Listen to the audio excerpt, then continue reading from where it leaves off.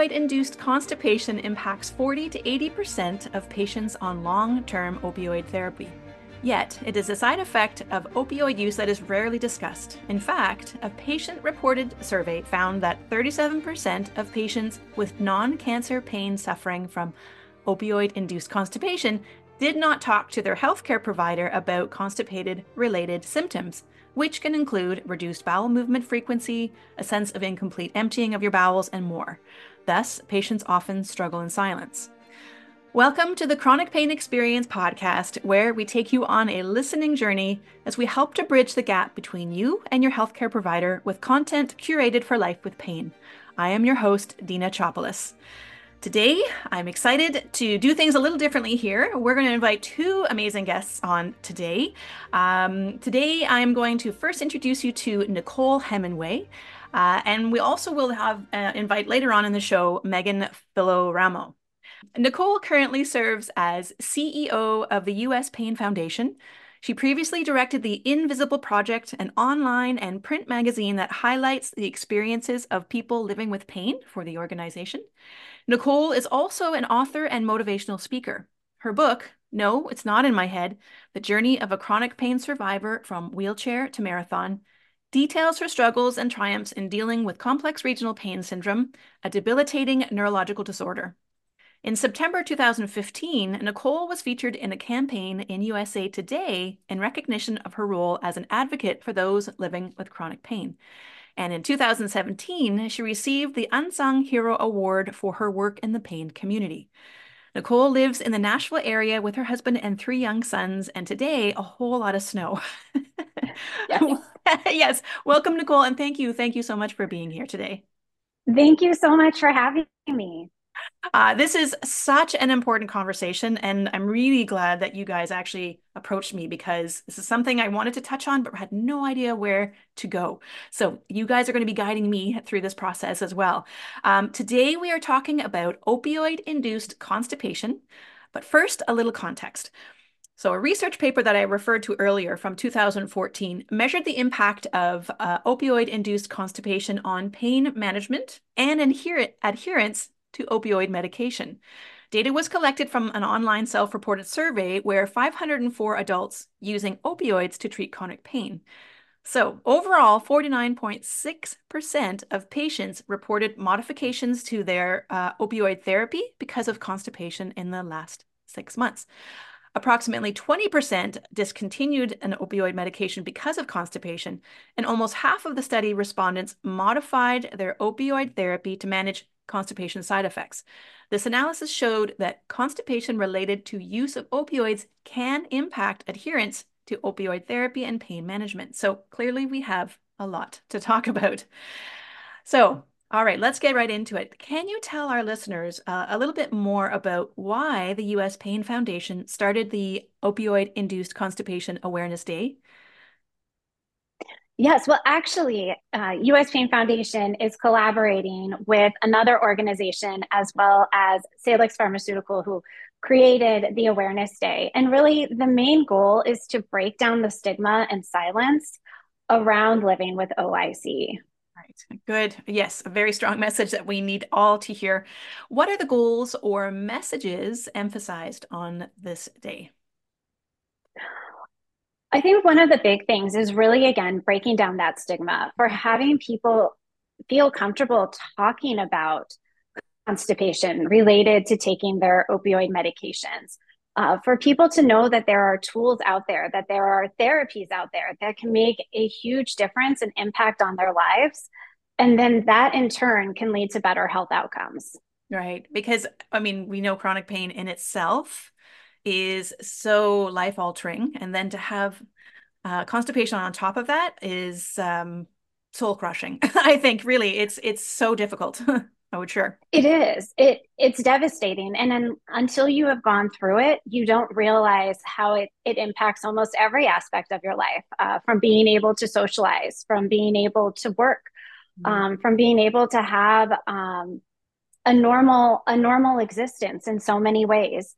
You really do become almost a prisoner to the OIC and the fear of not knowing when you're going to have a bowel movement, the inability to have a bowel movement, the embarrassment to talk about it.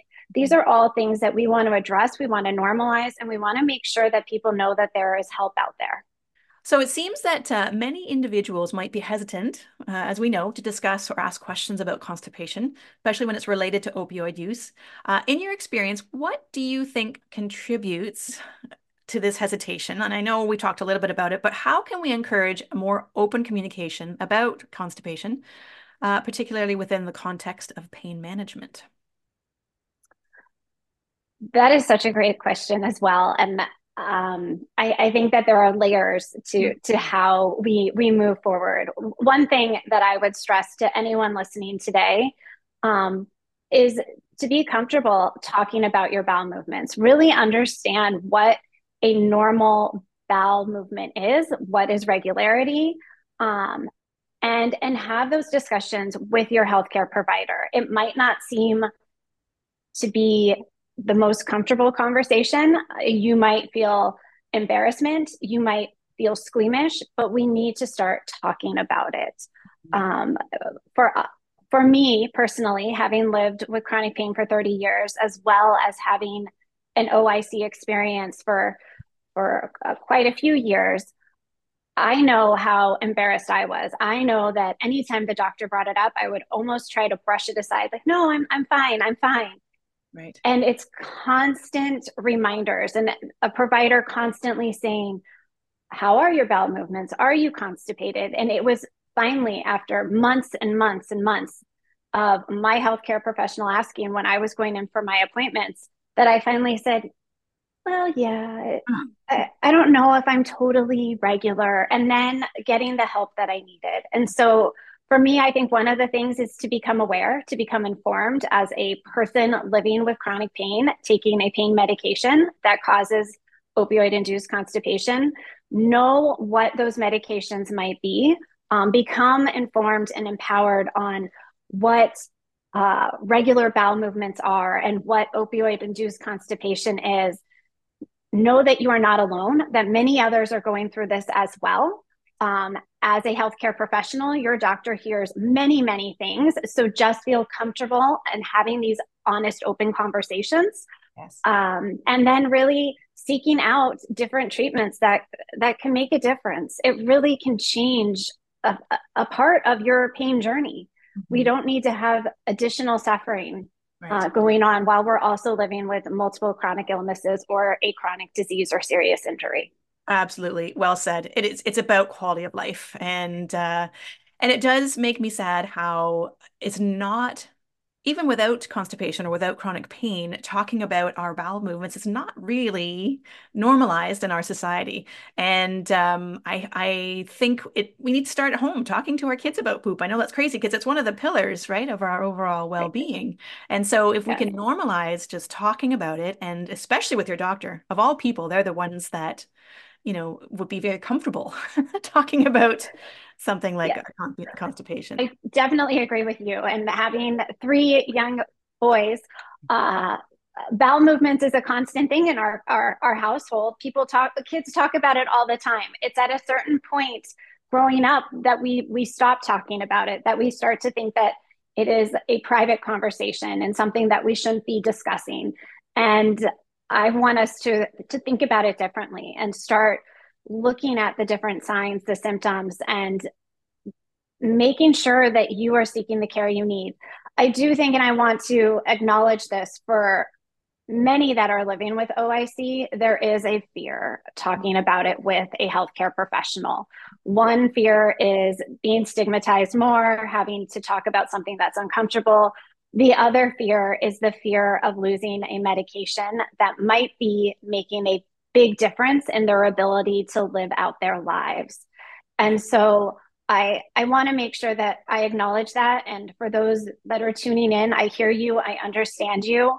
Um, but please know that you don't need to suffer in silence. And please know that opioid induced constipation is a disease in and of itself that can be treated and can be addressed. Well said. Now, can you recall how you were able to work through that fear? First of all, what was the fear that you started off with, and then how did you find your way through that? Mine wasn't started by fear, actually. It was started by embarrassment. I was very young at the time. I was in my late teens, early 20s. I was always going to the doctor's appointments with somebody else because it is always great to have somebody with you. But it was either one of my parents or it was a my friend's parents, and it always made me just embarrassed. I didn't want to talk about poop. I didn't want to talk about my bowels. I didn't want to discuss constipation. Now I'll talk about it any time of the day. So for me, it was more about um, thinking that it was a private discussion and that I didn't want to go there because I didn't know what questions they were going to ask next. And so for anyone else that's out there that is like me, don't be. Mm. Go, talk, share. Again, reiterating, we want to normalize this. We want to normalize this conversation with family, loved ones, physicians. So you have touched on it a little bit already, but chronic pain in itself is very much biological, psychological, social. So too is living with constipation. So you touched on it earlier on about how it impacts our day to day when you live with constipation, whether you're missing out on life because you're not able to go out, you're fearful, you're not sure when the next bowel movement might be. How else would you, either in your experience or what you're witnessing in others, how will it really impact the day to day? There's a lot of shame sometimes talking about OIC and then that burden because you don't want to tell people that you're not leaving the house because you haven't had a bowel movement in X amount of days and you're afraid that it's going to happen. And then if it does happen, where is the nearest bathroom? How long will I be stuck in a public restroom? The Nobody wants to hear about the straining, the clenching, the crying, the pain that is caused from OIC. It is all encompassing for many individuals. It truly is something that the more that we could talk about it, the more that we can become educated and informed, we become empowered. And with that, I'm hoping that individuals have the tools to effectively talk about this with their healthcare professionals to seek out the appropriate therapy options that might be out there for them. Right. Yes. And that's why, hence the initiative for this day. I think Yes. it's fantastic. Okay. So either from your experience or what you're seeing throughout the U.S. Pain Foundation, or even who you're partnering with, how can individuals proactively engage with healthcare providers to discuss these modifications to their opioid therapy? And what role does patient advocacy play in ensuring their plan is both effective and manageable? Well, if effective communication with your healthcare professional is key. It is, and it's very difficult and challenging for many living with pain to find that relationship and that positive connection where you become a team with your providers, that you feel heard and seen and validated, and that your provider might not have the options out there, but that they're there walking this path with you and recognize and validate the experiences that you are going through. So I really believe that so much comes from a positive relationship between an individual living with a chronic disease and their provider. With that said, open, honest communication and dialogue is fundamental. We have to be able to talk about our concerns, the symptoms that we are experiencing, the sensations, the feelings, so that we can get the help that we need Right. through an individualized, integrative approach. And so it really comes down to um, communication and finding that voice. And that is why US Pain Foundation exists, to provide free programs and support and information and tools on how to advocate. Right. Amazing. And yes, you're right. It is all about advocating for yourself. And I think if we can maybe encourage our listeners to take some time before they go to their appointment to really, before that anxiety kicks in and that short time frame that you might have with your care provider, is to really write these things down beforehand. Get prepared, write down the things that are on your mind when you have that clear headspace before you go in there. I think that's just one little helpful tip to get through that appointment, because sometimes, it goes so fast and you might be thinking about other things and you might forget to mention something really important like, the what you're experiencing from OIC. Absolutely. I think that is very important to write them down. Mhm. Also to prioritize them Yes. and make sure that you are prioritizing and really focusing in on those key areas. The other thing too, I would stress is once your provider shares information, recite it back to make sure that you're hearing it correctly. Make sure that nothing is lost in some type of translation. Right. Well said. Yes. And then even go home and write it down again so that you've got Yes. your records. Yeah, good call. Especially when you've got three kids, tugging at you when you get home. Yeah. Okay. So, and, hopefully this question is a fair question, but what do you think our healthcare system could be doing better to address the implications of OIC?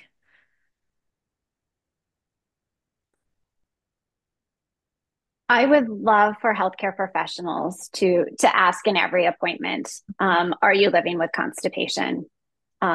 Because I think with that, it will start normalizing this whole discussion and this whole topic. And the more and more that individuals hear that question, they might they might say no the first time. They might say no the 10th time, but maybe that 13th time that they're in a doctor's appointment and somebody says it, maybe then they will have the strength to say, yes, it is a problem. I've just been embarrassed to talk about it till now. So, Nicole, it sounds like you had a fantastic provider who was really engaging in conversation. For any of our listeners who may not have that comfort with their provider, what would you recommend for our listeners to do if they're not having that conversation currently? Well, I think I would almost change that question in a sense. And what should the healthcare professionals be doing to make sure that patients have these conversations? I really believe it falls on the healthcare professionals. And I would love each and every one of them to be asking about this, speaking about it openly in every conversation, every doctor's appointment, because then it is going to give their patients the opportunity to feel comfortable and get the help that they need. To your point, I was so lucky and fortunate. I had a doctor that asked me at every single appointment. And look how long it took me to even come forward and say, yes, I actually do have opioid induced constipation. We need to make sure that all healthcare professionals are asking those same questions and start having those honest conversations with their patients and making it comfortable for them to say the same thing I did. Yes, I do live with OIC. And then from there, we can look at how do we treat that? How do we find therapies that are going to make a difference? And I think one of the key points there is just that it's not up to us, it's not up to the patient, right? Right. But also I think creating that sense of safety. So if we can encourage our care providers to really create that safe space to be able to have these conversations, that would be extremely helpful too. 100%. Yes. Now, before we switch over to Megan, I just want to ask you one last question. Is there anything else that you wanted to bring to the tables today before I let you go? Well, I just want to say thank you so much. It's an honor to be here today with everybody. I want people to know that if you are living with opioid induced constipation, you are not alone. There are tools out there. Please go visit the website. If you are struggling with chronic pain and you need support, US Pain Foundation has online peer support groups. We have many different educational events and resources that you can get involved in. And we also help people learn how to advocate for themselves. So know that we are out there for you. We are walking this path alongside you, and you are not alone. And could I also ask, what is the official opioid induced constipation awareness day? The official OIC Awareness Day is December 5th. Excellent. Okay. Well, thank you so, so much for being here today, Nicole. I really appreciate your perspective, your input today. Thank you so much.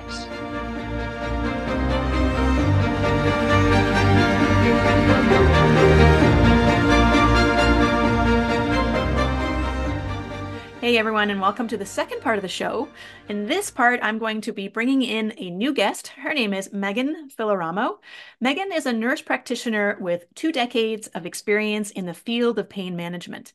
As a member of the Maxim Health team, she serves patients at Morristown Medical Center and is a member of the master's faculty at the American Society of Pain Management Nurses.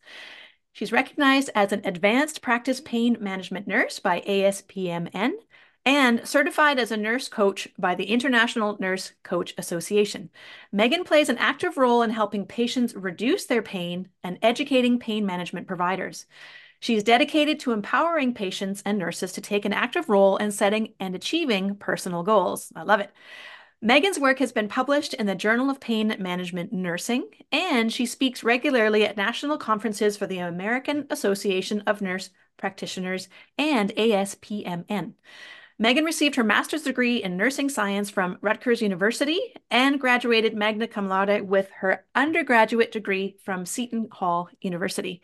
She is completing her certification as an advanced practiced holistic nurse. Megan, really excited to have you here. Thank you so much for being here today.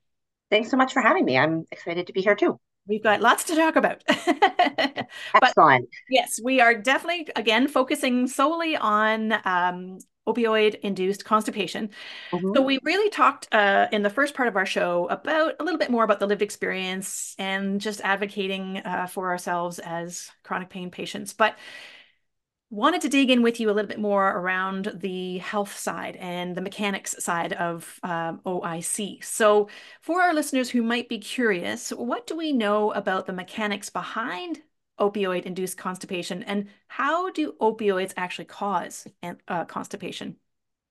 Yeah, I think it's a really important point because there's lots of things that can cause constipation, right? And regardless of what it is, constipation feels terrible. So I think the important thing to kind of understand when it comes to opioids is that it isn't a side effect that's going to go away, Mhm. right? There are side effects with opioids that go away, like nausea or sedation. Like some of those things, you can kind of get used to it, and then it's not a big deal. Mhm. But the way opioids work is they work on a specific receptor in your body, right? Okay. So that's called the mu receptor. There's other receptors, but that's the main one. Mhm. And that's how they work for pain. They work in the spinal cord and they work on the mu receptors, and it helps prevent pain as it goes up your spine to be processed by your brain. Mhm. Unfortunately, there's other places that these mu receptors live. And one of the places that they live and cause problems is in the gut. Mhm. And so in the gut, they're not working on pain transmission or blocking pain. They really work in a different capacity. And in the gut, what they do is they slow down the normal movement of the gut. So everything just kind of sits there. The longer things sit there, the drier and bigger and harder they get. And the other thing that the opioids and the mu receptors do is they affect how much water can come back into the bowel. So because of that, that's why it's not something that your body will like get used to, like some of the other side effects, because every time you take it, Mhm. it's still working on those receptors. So the approach has to be a little bit different. And I think that that's kind of why people can get frustrated because they're using an approach that doesn't really target Ah, the mechanism. okay. No, that's fantastic. I think we could probably talk about that for a few hours. But Of course. for simplicity, yes. You did mention some of the typical, well, how people would feel with constipation as far as the mechanics. Sorry, I'm going to try that again. Edit. Okay, let's dive in a little deeper to understand what that looks like. So, for those who may also be unfamiliar, how, sorry, hold on. For those who may, okay, take two. For those who may be unfamiliar, could you elaborate a little bit on the specific symptoms of opioid-induced constipation? And then how can individuals differentiate between regular constipation and constipation that is a result of opioid use? And then also, what are the key signs that they should be aware of? So there's a lot to unpack there. So the first part is Yeah. just what are the specific symptoms of OIC? Okay. So I think probably everybody has been constipated in one way or another some point in their life. But I think really one of the kind of typical, for lack of a better word, like one of the main symptoms is that it doesn't stop, right? It doesn't go away. Mhm. So people get a feeling of fullness. Mhm. They get a feeling of when they do go to the bathroom, they don't feel like they're done, like they don't feel like it worked enough or that they're all the way empty. They get a lot of abdominal pain. Sometimes, especially if it's been going on for a while, they get nausea, and that's just because literally everything is backing up. Nothing is moving through, and the longer stuff sits in your stomach, the worse you feel. Right. So those are the big things. I think the other thing is with regular constipation. I hate to say regular, but you Yeah. non-opioid induced constipation. Right. With regular constipation, usually eventually, day 3, maybe people go. With opioid induced constipation, you can see day 3 pass, day 4 pass, day 5 pass. And on day 8, you're panicking, Yes. right? And you feel awful. And it really affects your whole quality of life. Right. Like if your gut isn't feeling good, there's no way the rest of you can feel good. For So, sure. And it's hard yeah, to focus on anything other than A, it's the pain, terrible. and also Yeah. the constipation, right? Yeah. Okay. Good. That's really helpful. Now, is there a way, is it relatively clear when to tell the difference between whether it's OIC or just a sort of regular type of constipation? I know you touched on it a little bit, but are there ways to discern the two? I think the biggest thing is that it's a shift from your normal. Okay. So people kind of know what their norm is. I have patients who will say, oh, well, I haven't had a bowel movement in however many days, but I always have to ask them, well, like, what's your normal? Like, have Right. you been constipated since you were a child? Like, is every 3 days normal for you? Or Right. were you a twice a day person, right? So if there's a shift, Mm.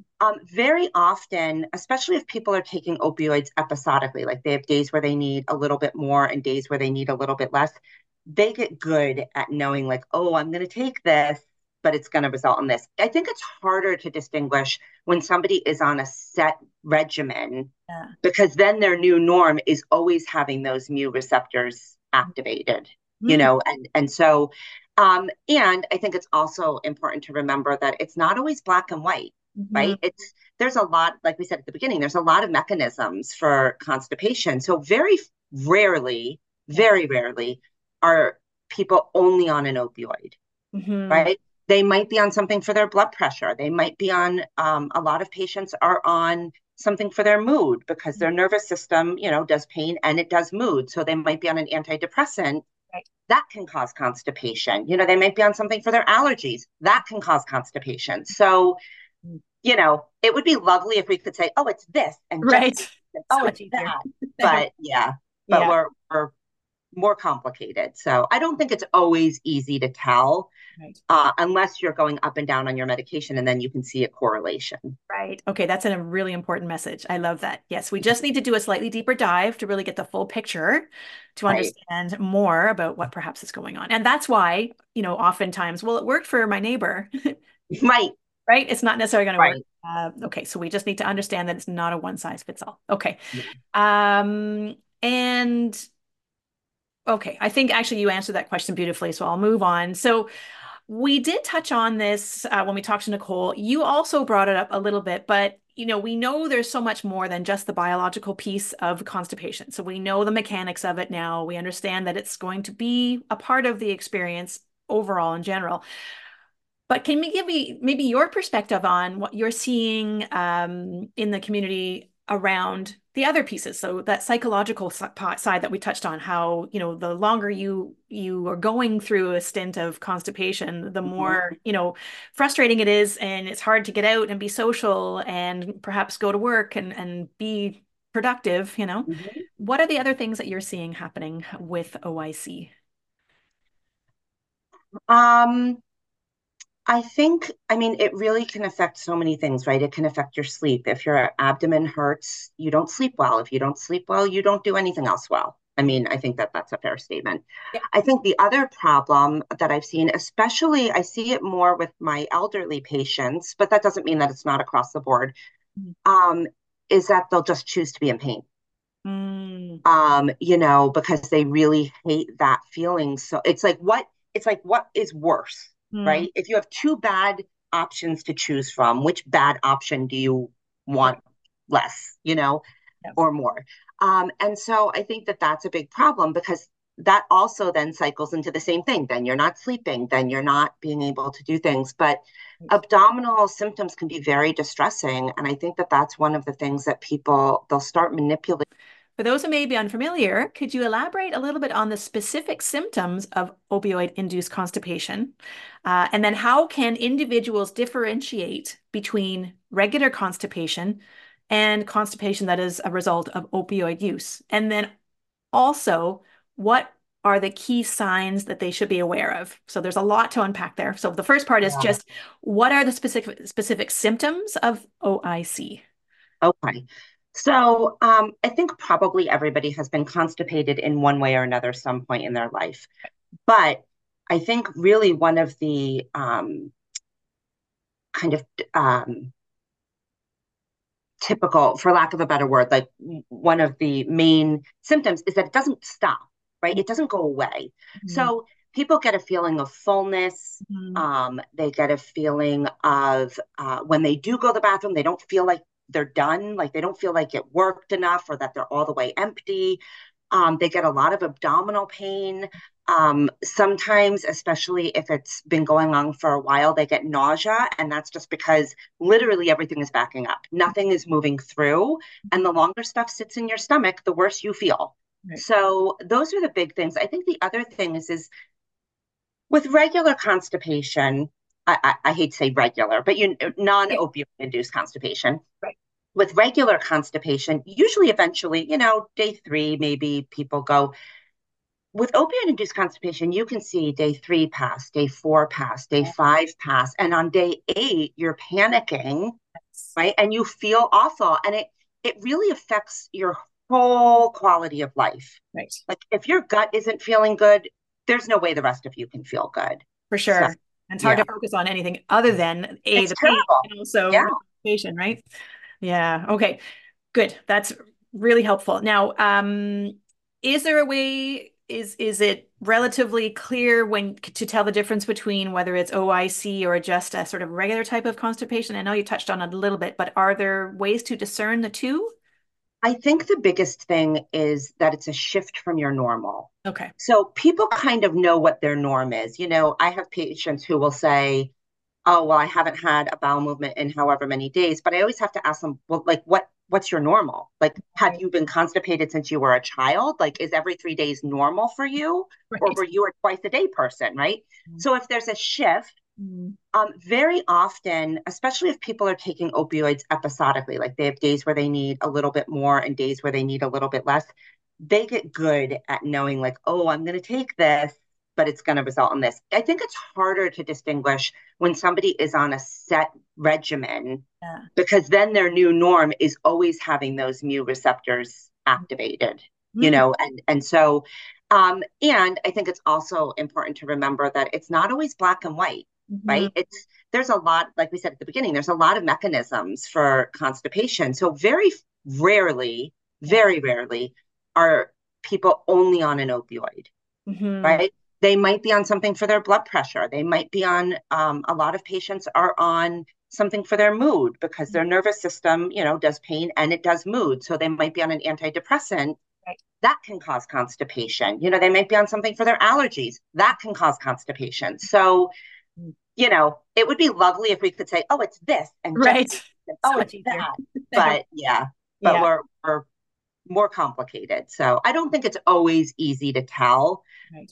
unless you're going up and down on your medication and then you can see a correlation. Right. Okay, that's a really important message. I love that. Yes, we just need to do a slightly deeper dive to really get the full picture to Right. understand more about what perhaps is going on. And that's why, oftentimes, well, it worked for my neighbor, Right. right? It's not necessarily going to work. Right. Okay, so we just need to understand that it's not a one size fits all. Okay, so we did touch on this when we talked to Nicole. You also brought it up a little bit, but we know there's so much more than just the biological piece of constipation. So we know the mechanics of it now. We understand that it's going to be a part of the experience overall in general. But can you give me maybe your perspective on what you're seeing in the community around the other pieces. So that psychological side that we touched on, how, the longer you are going through a stint of constipation, the Mhm. more, frustrating it is, and it's hard to get out and be social and perhaps go to work and be productive. Mhm. What are the other things that you're seeing happening with OIC? Um, I think, I mean, it really can affect so many things, right? It can affect your sleep. If your abdomen hurts, you don't sleep well. If you don't sleep well, you don't do anything else well. I mean, I think that that's a fair statement. Yeah. I think the other problem that I've seen, especially I see it more with my elderly patients, but that doesn't mean that it's not across the board, um, is that they'll just choose to be in pain. Mm, Because they really hate that feeling. So it's like what is worse, mm, right? If you have two bad options to choose from, which bad option do you want right. less, Yeah. or more? And so I think that that's a big problem because that also then cycles into the same thing. Then you're not sleeping, then you're not being able to do things. But Right. abdominal symptoms can be very distressing. And I think that that's one of the things that they'll start manipulating their pain medications because of that. Right. Um, the other thing that I think they do is a lot of times people will try all the things that their cousin Right. used or their dog sitter's best friend's neighbor used. Um, and they can get into some trouble with that too, right? Because now you're having loose stools and you can't run out, you Yeah. can't go out, you can't do all of these other things, or Right. they're trying things that really aren't indicated. Um, but I think that that can be one of the other things that comes up a lot. How do you talk through that? So when you have someone who is having to make that, well, they feel they're having to make that decision around, do I just focus on the pain, or do I deal with the constipation as well? So what happens? How do you talk through someone that trying to make that decision? How can we help them through that? Yeah. So I think when somebody is trying to decide, they shouldn't have to make that decision, right? It shouldn't be an either or. And I think so often we default to like, oh, it's this or that. But like one of my favorite questions to ask my patients is like, what's the third option? What's Mm, the option that we didn't really explore? So mm, sometimes um, that can take all sorts of different mechanisms. Sometimes the patients really don't want to be taking the opioid because they don't like the idea of it. right. But they also have to be able to move, right? Mhm. Everybody knows that like no cardiologist is going to tell you to move less. Right. No endocrinologist is going to say sit around, Right. right? Yep. So we have to move. We Yep. have to be able to move. And if using the pain medications allows you to do that, Yep. then we need to figure out what other ways we can use to manage the constipation Yep. and what other things could we do that maybe aren't opioids that could allow you to feel better Right. so that maybe you can rely a little bit less on the opioids? The opioids, you know, people start on opioids because they're quick Yeah. and they work, Yeah. right? They can often work effectively, Yeah. especially initially early on. Mhm. But that doesn't mean that there's not lots of other things that we can try to help the pain, to Right. decrease the opioids, to decrease the opioid constipation. Well said. Okay, so how effective are other tools like movement? I know movement typically is helps to get the bowels moving. I know we have to take the movement into a very safe space, working Yeah, through of course. fear movement, all that stuff. But can movement be an effective part of the protocol? I think movement is an effective part of life. And I say that with the caveat of course, like not everybody can go for a walk, Right. right? Right. Um, and so I'm very aware of that. Yeah. So I would say like movement is great if you can do it. Yes. It doesn't change the effect of the opioids on the mu receptors, Right. but it does do other things, right? It does increase the movement of your bowels. It can help with other things. It can help with your mood. So I I think and I think that this is um, I'm going to put a little plug in here for nurses and nurse practitioners, but I think this is one of the beauty of being a nurse or a nurse practitioner. And of course, there are other people who do this, but you can't take one part of the person and separate it out from the rest of the person, right? Like we are a whole. So movement is important. Is it going to cure your opioid induced Mm. constipation? No, it's not. Right. But that doesn't mean that we shouldn't try and find other ways. And if that means literally getting up and down from your kitchen chair 3 times every time you sit at your kitchen chair, then so be it. Right. right? Like that's a place to start. Right. So, I agree. I think that's great. Even a small, gentle twisting motion is just going to help yeah, move things, right? So it doesn't have to be big. And I think that's often the assumption. It's yeah. got to be a long walk. So, okay, thank you for addressing that. I did mention at the beginning of the podcast about just some statistics around, opioid use and patients feeling like they need to now either come off because of the constipation or alter their pain plan as a result of constipation. So, um, in the study, it said almost half of the respondents changed their medication due to the effects of opioid-induced constipation. But I would love to explore this a little more with you. So, given that almost half of the respondents modified their opioid therapy due to constipation, what are the primary options or strategies available for individuals looking to adapt their opioid protocol, while Hmm. still managing constipation effectively? So we talked about movement, but what other things would you say could be helpful for those listeners? I think there's two things. I think first of all, one of the best things we can do is kind of brainstorm around how they're taking their opioids. So oftentimes, a lot of times, patients will come and they say, I don't think that this is working that great. And this is outside of the constipation conversation, but um, I don't think they're working that great. It's not giving me enough relief. I need to go up on the dose, which is a reasonable thought, right? Like if it's not working, you go up. Right. Unfortunately, when you go up, you get more activation of those mu receptors. So you're going to get more constipation, right? Like that's just science, right? It more equals more. Yeah. Um, so I think one of the key things, and this is a great thing for a patient to think about, I think more and more providers need to think about it, is have a conversation about how you're actually taking your medications. Because if you're always in pain at 4 o'clock in the afternoon and you take your medication at 5 o'clock, but it's every day at 4 o'clock, and now you can't get it under control and now you need a higher dose, Yeah. what happens if we just take it at 3 o'clock every day? Mm. Mm. And it sounds obvious, but Yeah. it's not obvious when you're in pain and you're thinking, I No. have to take it 4 times a day. And this is what they said. And four Yeah. times a day means breakfast, lunch, dinner, and bedtime. Yeah. So I think sometimes just being creative about, like, tell me about what you're trying to do. Like, do you need a higher dose or do you need to prep dinner at 10 a.m. and throw it in the oven at 5? Right. Right. So I Yeah. think sometimes we can avoid dose escalation with some good conversations. And if we can avoid dose escalation, we can avoid Uh-huh. constipation. Right. Um, I think the other things that can help, obviously, trying to eat a balanced diet. Now, when we don't feel good, we don't want carrots, we want cake, Right. right? And that's understandable. That's because that hits that part of your brain that makes you feel better. Carrots don't hit that same part. Right. So it's just comes back to some mindfulness around that and like, okay, if you can't give up cake, what other things can you do? Yeah. Right. And I think there are a lot of non-opioid options that can be explored Mhm. once you're in this place of feeling a little bit better, Mhm. right? You have like we can work on managing the constipation. There are medications specifically for that. Yeah. There are some over-the-counter things that people use, but what are the other things that we can use? Do Yeah. you use topical agents? Do you use techniques that can help down-regulate your nervous system, like mindfulness or like being engrossed in something, right? Right. Or smells, like if you love essential oils. I don't like essential oils. I'll probably be crucified for saying that. They give me a headache. But I really love the smell of oranges and I Yeah. love the smell of basil. Like it doesn't have to be something that Yeah. fancy, you Right. know? Right.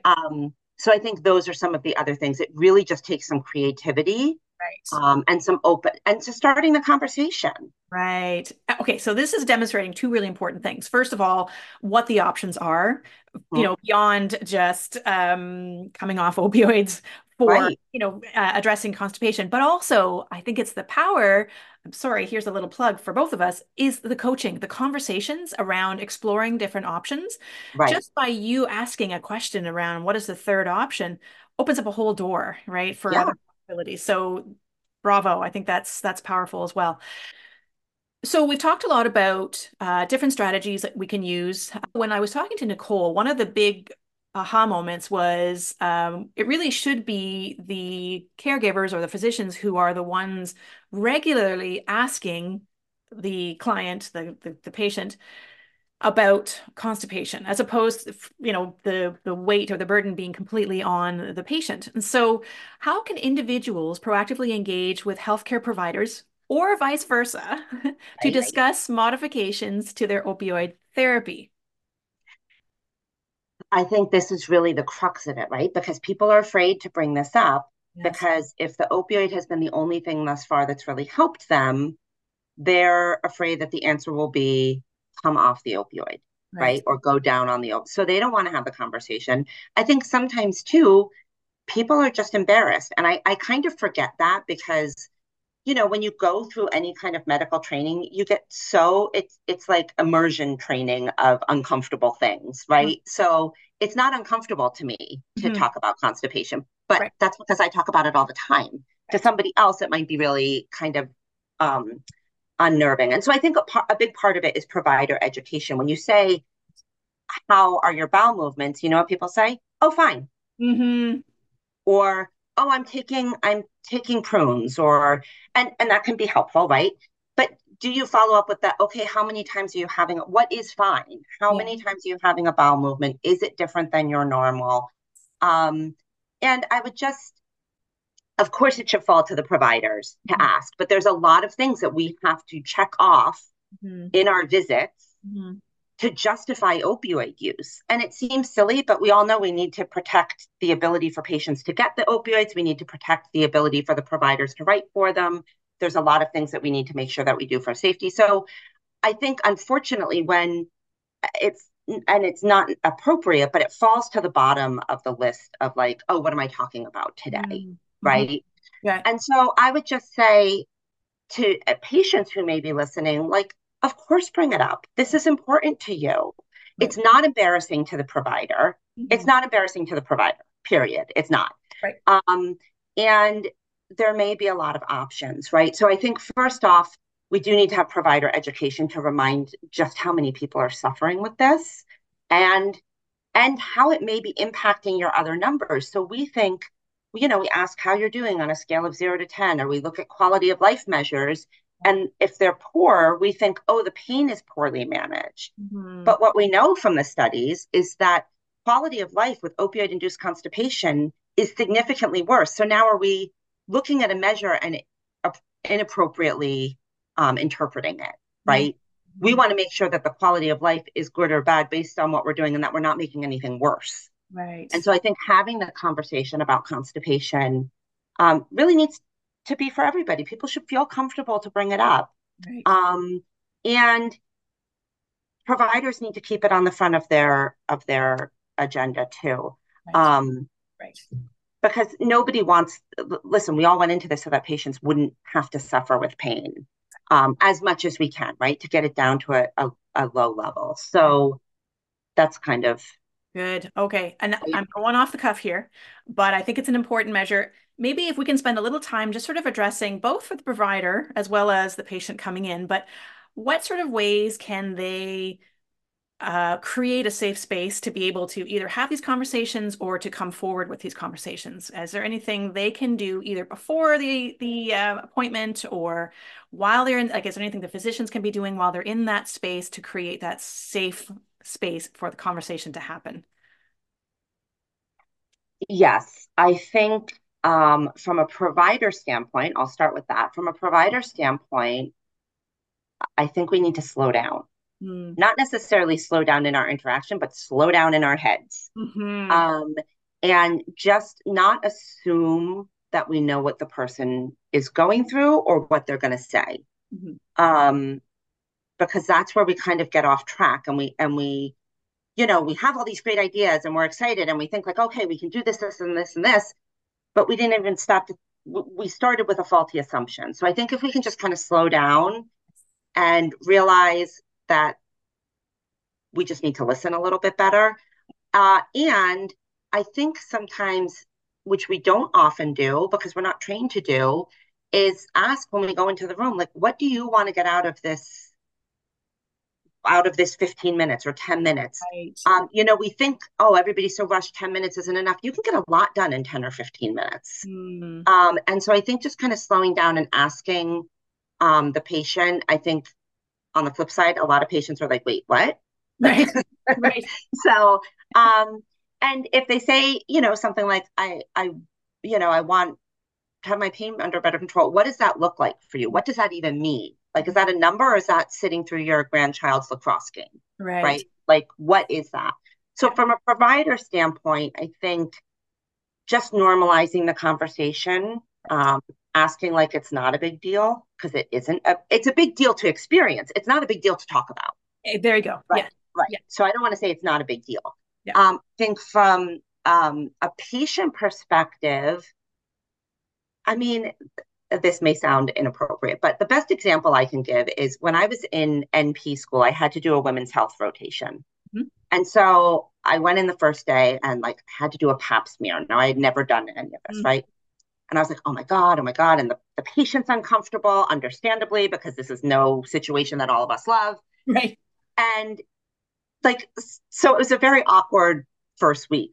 By Mm. the end of the summer, I had done hundreds of Mm. pap smears. And by the end, I was like, come on, just open your legs. Like it's it's not a big deal. But my point is that something that can seem so awful Yes. with repetitive exposure is really like it wasn't uncomfortable for me. And I think so often when people are uncomfortable, they think it's because the other person is going to be uncomfortable. Right. Right. Like, how are they going to interpret this? What are they going to think if I bring this up? What are they going to say? And so it's normal. Like it's just as normal as an OBGYN doing thousands of pap smears a year. Right. Like nobody would go in and be like, oh, I wonder if this is making my OBGYN uncomfortable. Right. No. No. So I think and you can take some comfort from that, knowing that you're not making your OBGYN uncomfortable, right? Right. It's like, okay, I can put up with a little bit of discomfort because I know she's not uncomfortable or he's not uncomfortable. Yeah. So I would say I know that's a kind of wacky, No, but it's um, good. It's good. you Yeah. And I know, think it's sometimes a shift of perspective, right? It's almost like, uh, if you can go in there understanding that it's not a big deal and whatever words you need to tell yourself to feel a little more comfortable coming forward yeah, in conversation. Yeah. yeah. The better. And I think the other thing is with that, like, are you willing to be a little bit say it is uncomfortable, say you can't get your head around it and it's just uncomfortable to talk about constipation, Yeah. fine. But are you willing to put up with that little bit of discomfort of having the conversation for the potential outcome of feeling better, Right. right? Yes. Are you willing to take one for your own team, Yes. right? For yourself so that you can feel better. And I think that that's the shared goal. Patients want to feel better, providers want their patients to feel better. Right. Um, and sometimes you just kind of gotta Yeah. talk about it. Yeah, absolutely. Good. Excellent. I know we could talk about this for hours. I just love this conversation. Before I let you go, two things. Is there any resources that you think would be really helpful for our listeners on OIC specifically? So there is the OIC Awareness Day.com website. Okay. So I think that can be really helpful.